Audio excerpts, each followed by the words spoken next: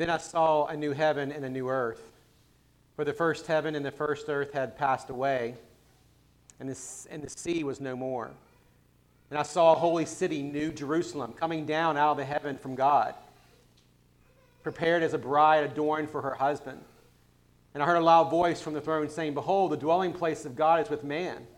He will dwell with them, and they will be his people, and God himself will be with them as their God.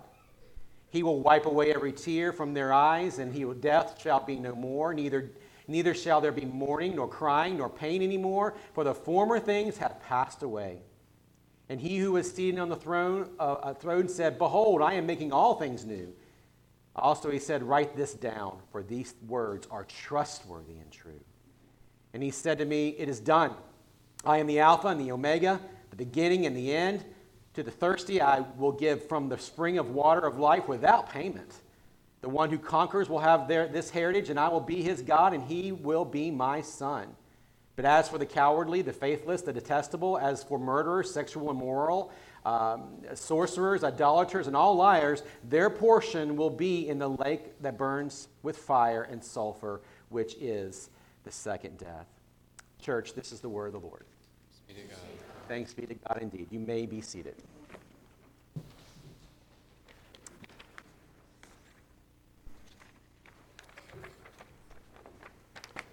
It may not be quickly apparent as to why those two texts relate to one another, but I hope to make that more clear as we get in here this morning. I just want to say, first of all, Merry Christmas. And I really do hope and pray and extend me and Amanda and our family's personal hopes and wishes, and that you and your family will have, whether it's already happened, hopefully begun, and will continue through the next several days. It'll be just filled with the rich adornment of Christ and whatever it is that you do over the next several days, and that your days will be filled these last week or so of the year with rich fellowship with family or friends. And I know if that is not the case for you, I know there are people in this room who would like to extend that to you. And so please know that that's available to you. And if you are not sure where to find that, you can certainly talk to me afterwards, and we'll make sure you get connected with people who would love to have you have that experience over the next several days. But as we gather here on this Lord's Day morning, this second to last Lord's Day morning of the year, Christmas Eve, it collides well today. We come to the end of this Advent preaching series that we typically do each year.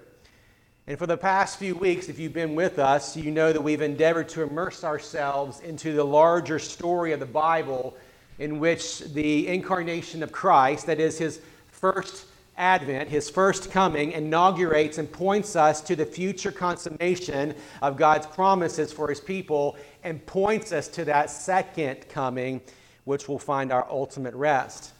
And so my focus this morning, by the end of this, and you'll find while Revelation 21 is the passage that we will spend most of our time in this morning, is to plant us, by the time this is over with, in what incarnation is meant to do, which is to point us to that second coming. It is meant to help us hold fast to that future hope, and by beholding the inheritance that desires to come. And sometimes that's very easily blurred, and we're blinded from those things because we get so immersed in this moment and we forget about that. We don't often think about that. So in order to get us there, what I want to do for the next couple of minutes is just do a quick review of the last few weeks in order to kind of build up momentum towards our thinking through Revelation 21, 1 through 8.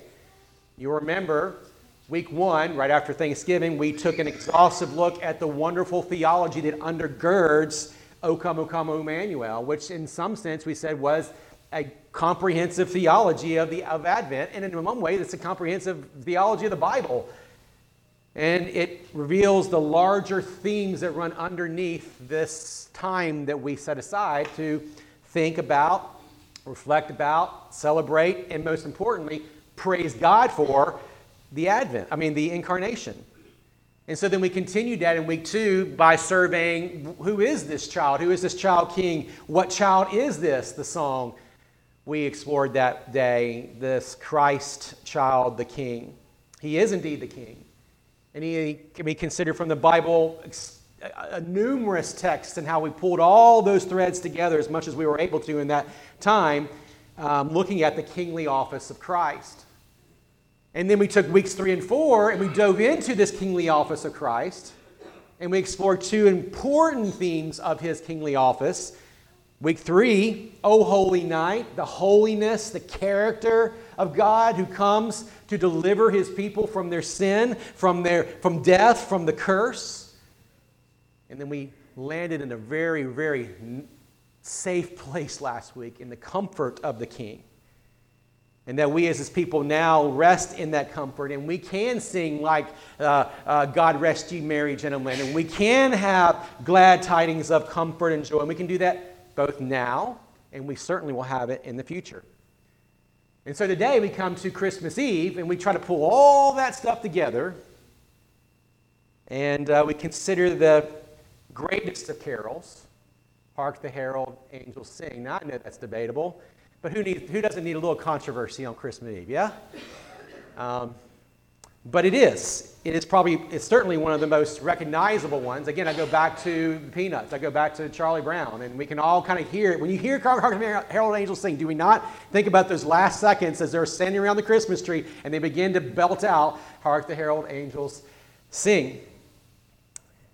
You know, the question that came to mind as I reflected on this psalm leading into today for the last 2 or 3 weeks, and really what's been the question behind the entire series for me is, why does the Incarnation result in such exuberant praise? I mean, really, why do angels sing?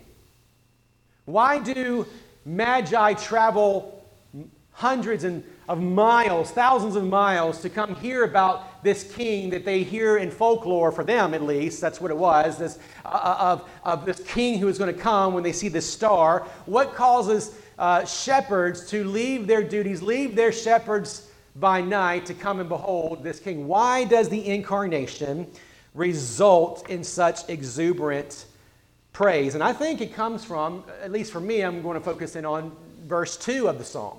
Let me just remind you what we sang just a few minutes ago. Christ, by highest heaven adored, Christ the everlasting Lord. Late in time, behold him come, offspring of the Virgin's womb. Veiled in flesh, the Godhead see. Hail incarnate deity. And now wait for it. Pleased as man with men to dwell. God, pleased as man, sent his son wrapped and veiled in flesh to do what? With men dwell. With men dwell. Jesus, our Emmanuel, God with us. Hark the herald angels sing. Yes, there is nothing else that is more natural to do when you are presented with such wonderful truth than to rejoice with exuberant praise. As you think about that verse, you think about why we sing that at the church each year. The exuberation, of course, is found there right in the text. As God comes veiled in flesh, what is it that is enabled for the first time for man to do that he is unable to do? God veils himself in flesh so that what? We might behold his glory. We might see the Godhead. This is what Moses wanted. God said, you can't handle it. And so what did God do when he had him in the cleft? He was veiling himself to some degree so that he could behold this without being completely destroyed by the sheer magnitude of God's glory. It's all been leading to this moment of God veiling himself, God condescending to his people so that he might come to us, and then at the end of the verse, be pleased as man so that he may what? Dwell with us again. And so as God veiled in flesh, he might once do what is necessary to condescend to us, to come to us and dwell with us. And this task is his and his alone to do. It wasn't something that we could do for ourselves. We couldn't do these things. God had to do everything necessary for himself to dwell with us, and that's what he does in the Incarnation. He veils himself in flesh, comes dwells among his people, of course, then offers himself as the perfect sacrifice so that we might not die for our sins, but he might absorb all of our sins for us in our stead. Yes? And so this takes us back to the garden, what was lost there, and subsequently points us forward to Revelation 21. And it is the great hinge of Scripture. Everything points towards this moment, and everything from this moment hinges on this moment. It's just what is. And so it does cause exuberant praise for Christ's church. And so this morning I want to offer you 4 reflections from Revelation 21, verses 1 through 8. You will be happy to know that originally I had 8 reflections, and then it moved to 6 reflections, then 5, and I think I was going to drive Andrea mad. She's like, have you changed the title in this thing? She did. She texted me. I was like, yeah, I've changed it. And I've changed it quite a few times. And now we've landed on 4. 4 that I hope will leave you praising God. First reflection. And it comes from Revelation chapter 21, verse 1. Our hope is no longer tied to this dying realm. Then I saw a new heaven and a new earth, for the first heaven and the first earth had passed away, and the sea was no more. The removal of the first heaven and the first earth reminds you and I, when we think about it rightly, that the fatal infection that is within us, or was within us before Christ, knowing Christ, that fatal infection of evil and sin and the dominion of evil and sin and death in the cosmic order has been eradicated. This is true for us. This is what will happen that day when Jesus returns. It will give way to God's creation of a new cosmic order, which we'll explore in just a few moments, where sin and suffering and death will forever be banished. It's something hard for us to get our minds around if we're honest, right? We go, when do we get there, Lord? How long, O Lord? The psalmist would say, and we say with the psalmist. This current old order has, as we all know, we feel it, right? You feel it, you listen, and you go, it's grown tired, hasn't it? And it's tired because it keeps doing the same thing over and over again. And it keeps expecting something different to happen, but nothing different happens. Why? Because it has been in bondage to decay. As Romans 8, 21 and 22 say. It has been groaning in the pains of childbirth, awaiting that day when the heavens will be dissolved. And here we have in Revelation 21 a new heavens and new earth in which righteousness will dwell and will be established forever and ever, and it will replace that old realm. Now I know good theologians, they disagree on whether or not we're talking about a complete destruction of the present realm and then a complete construction of a new realm, or a complete renewal of the old realm, and that debate goes on, and it will go on. Good love, Jesus loving minds differ on that. But the main point here is that as we've been promised, it's been said throughout the entire Scriptures that it's not just in the New Testament it reveals these things. It's been in the Old Testament the entire time too. We have looked extensively at Isaiah at different times. In 65, 17 through 25, show us this promise of a new and better Jerusalem, a new and better city that's ours, that we will dwell in forever with God. Consider verse 17. For behold, Isaiah says, I create a new heavens. God says through Isaiah, I create a new heavens and a new earth, and the former things shall be remembered. The former things shall not be remembered or come into mind, but be glad and rejoice forever in that which I create. For behold, I create Jerusalem to be a joy and her people to be a gladness. And I will rejoice in Jerusalem and be glad in her, my people. No more shall be heard in it in the sound of weeping and the cry of distress. No more shall there be in it an infant who lives but a few days, or an old man who does not fill out his days. For the young man shall die 100 years old, and the sinner 100 years old shall be accursed. They shall build houses and inhabit them, and they shall plant vineyards and eat their fruits. They shall not build and another inhabit. They shall not plant and another eat. For like the days of the tree shall the days of my people be, and my chosen shall long enjoy the work of their hands. They shall not labor in vain or bear children and for calamity, for they shall be offspring of the blessed of the Lord, and their descendants with them. Before they call, I will answer. While they are yet speaking, I will hear. The wolf and the lamb shall graze together. The lion shall eat straw like the ox. The dust shall be the serpent's food. They shall not hurt or destroy in my holy mountain, says the Lord. This is Isaiah, of course, speaking to, as we've said before, the people of Judah who have been put in exile. But brothers and sisters, this is not about a Jerusalem after the return from exile.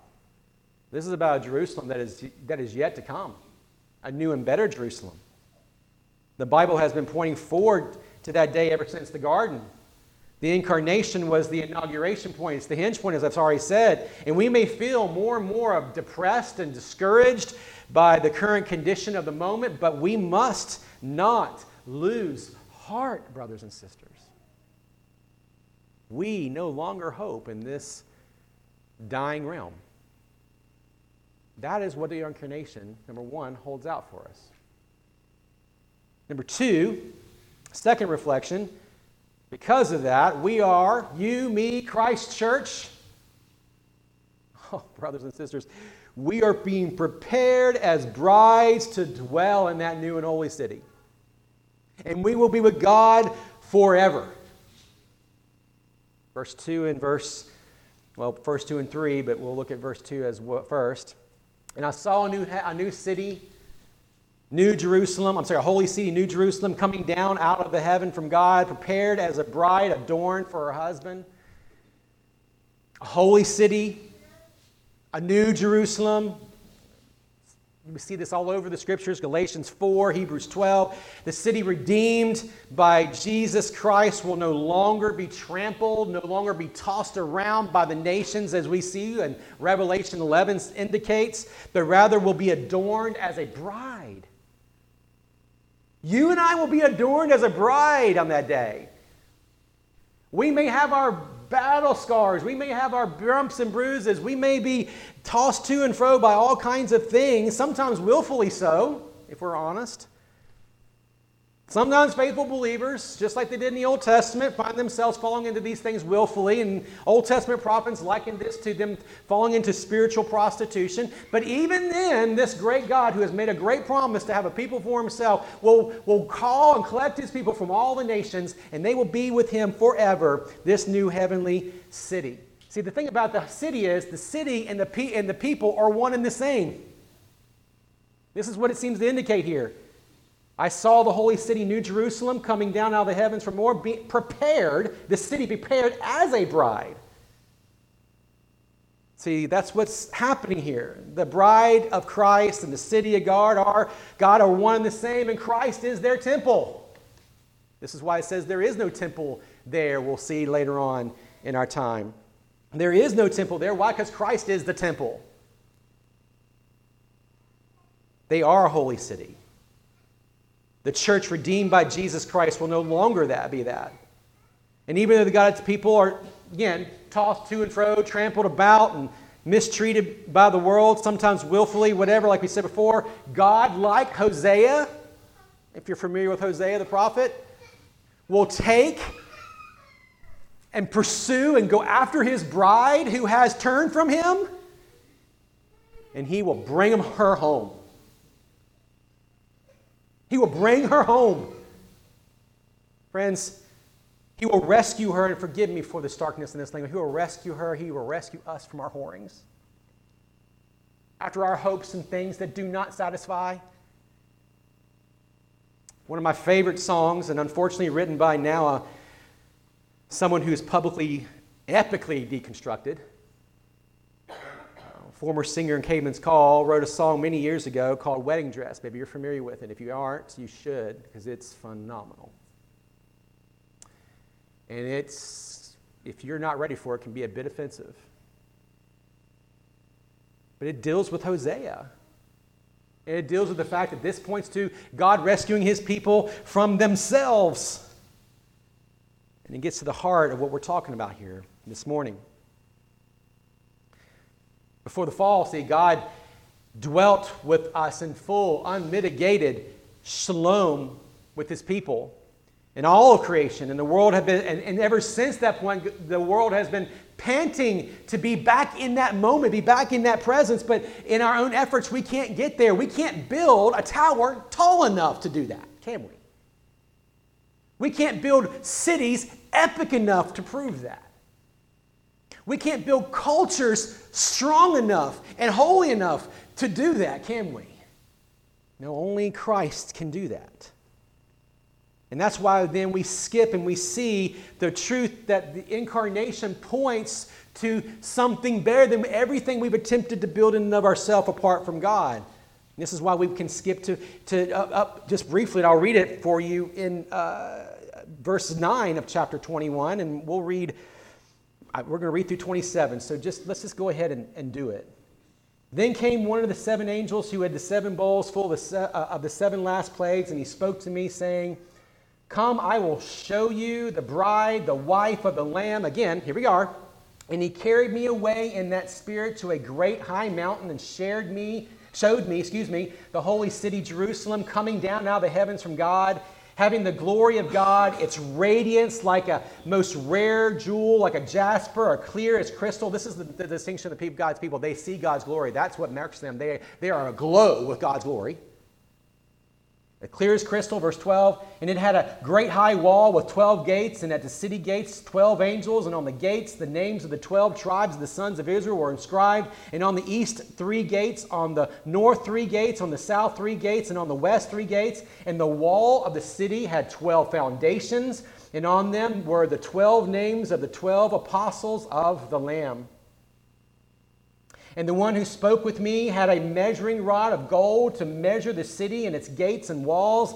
And the city lies 4 square, its length the same as its width. And he measured the city with its rod, 12,000 stadia. Its length and width and height are equal. And he also measured its wall, 144 cubits by human measurement, which is also an angel's measurement.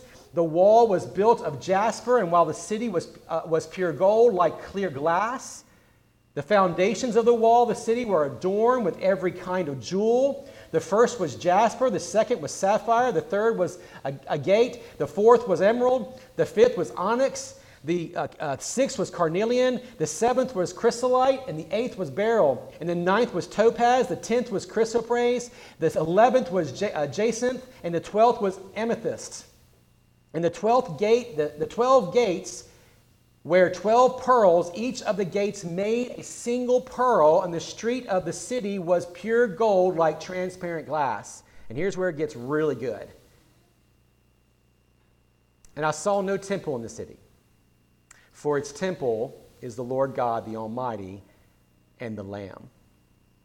And the city has no need of sun or moon to shine on it, for the glory of God gives its light. Its lamp is the Lamb. By its light will the nations walk, and the kings of the earth will bring their glory into it. And its gates will never shut by day, and there will be no night there. They will bring into it the glory and honor of the nations, but nothing unclean will ever enter it, nor anyone who does what is detestable or false, but only those who are written in the Lamb's book of life." The curse of sin that broke all of creation will once again be brought into complete harmony when God dwells with his people again. That's essentially what we just read.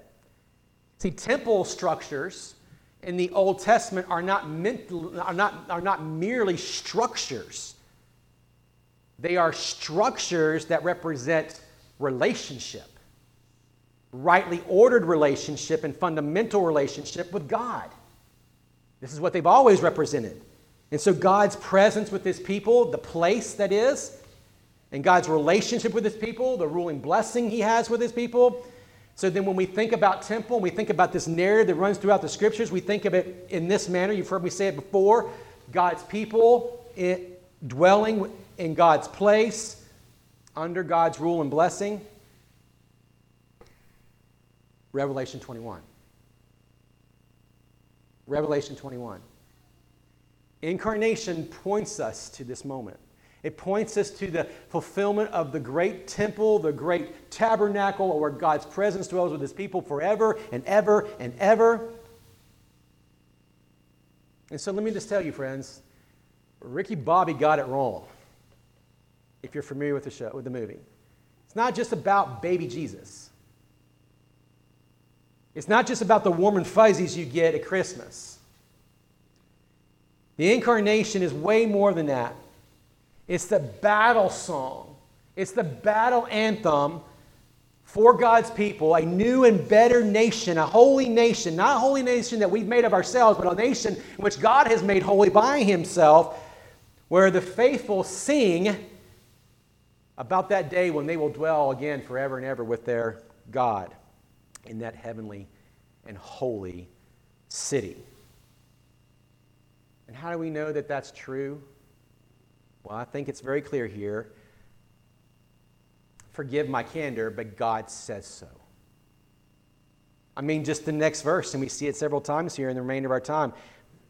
I heard a loud voice from the throne saying, behold, the dwelling place of God is with man, and he will dwell with them, and they will be his people, and God himself will be with them as their God. I heard a loud voice from where? The throne. God says so. The greatest blessing of heaven is that unhindered fellowship with God himself.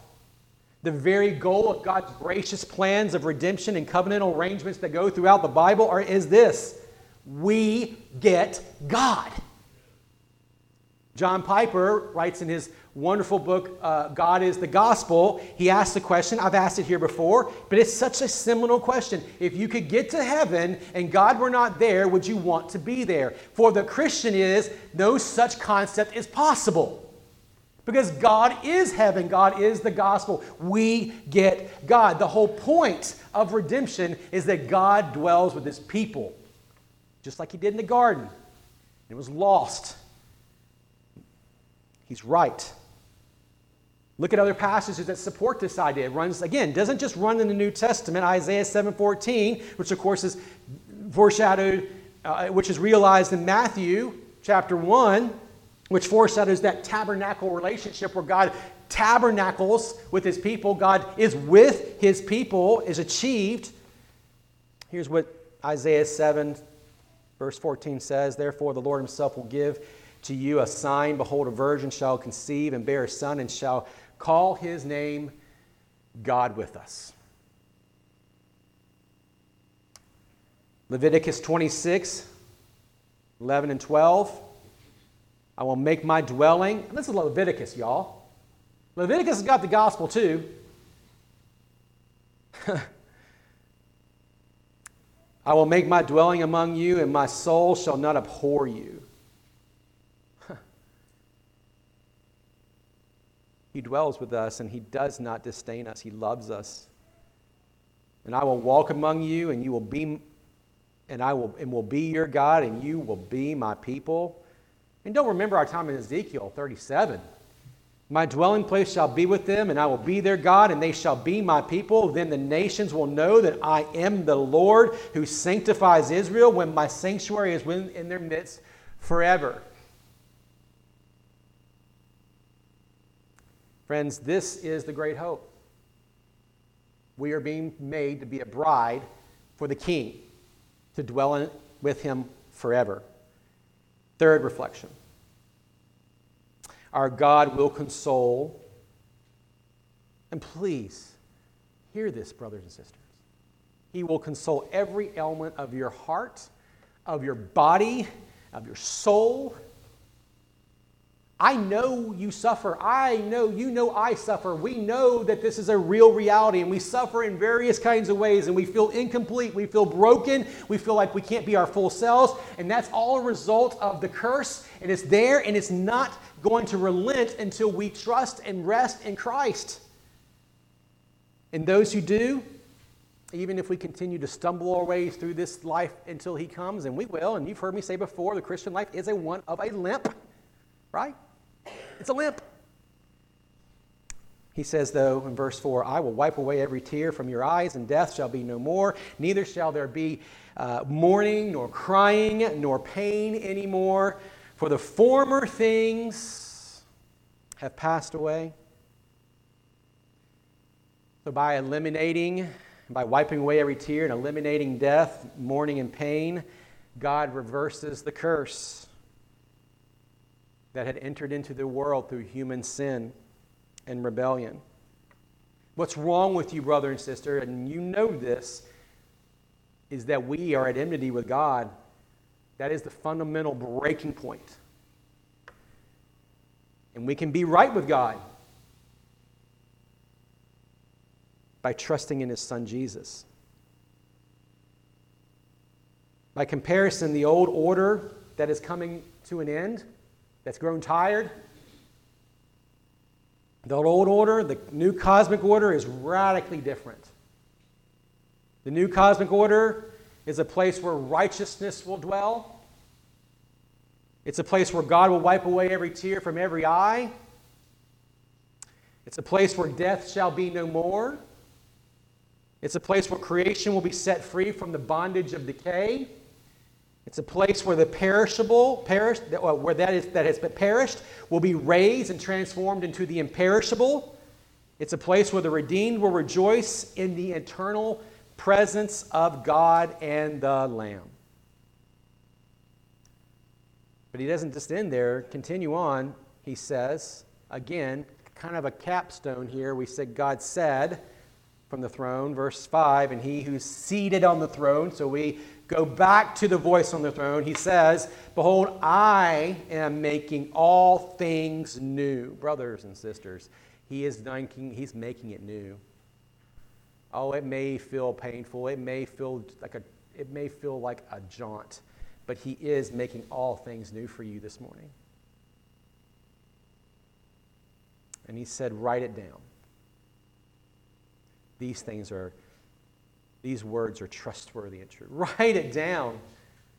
And that is God saying, bank on it. It's His covenantal seal. My word says it's true. Brothers and sisters, this morning, whatever you find you're ailing with, whether it's struggle with sin, or whether it's struggle from feeling close to God, whether it's a struggle to have relationships that are fulfilling, or whatever other things that are happening, maybe it's a physical ailment, whatever it may be, this is the seal of God's covenant. Jesus makes all things new. And you can put your full weight of assurance on that fact. Write it down. Write it down. Don't forget it. Fourth reflection. Finished it. The final one. Because this is the biggie.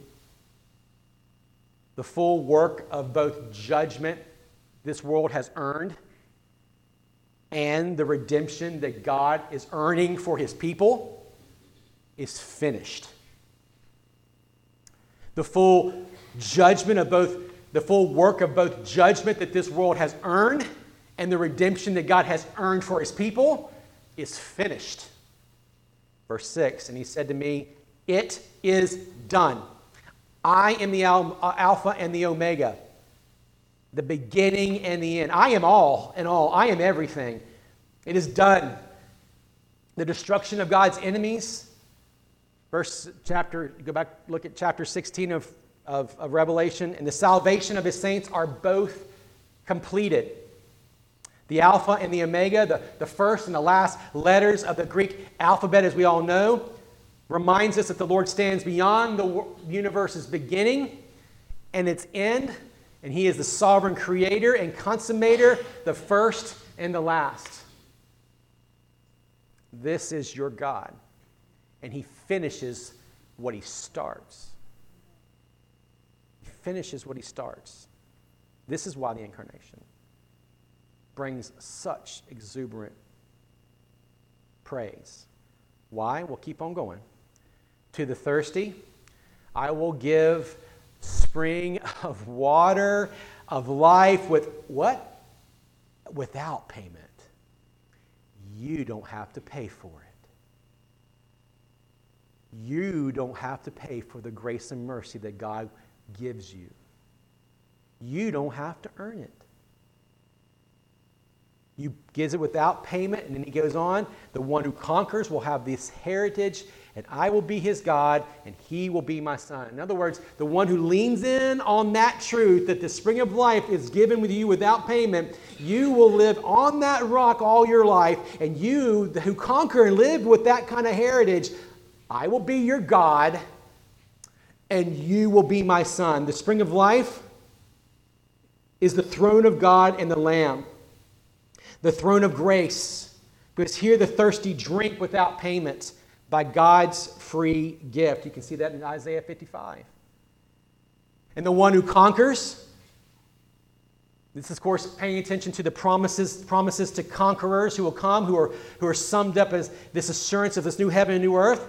Of course, he will be my son. It's a promise of David's descendants. It's ultimately fulfilled in Jesus Christ. But it's also extended and includes those who belong to Jesus, you and I.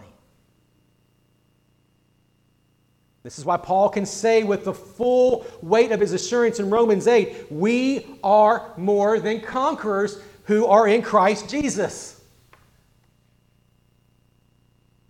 This is ours. The full weight of your redemption. The full weight, everything that was needed to be accomplished and earned for you has been done.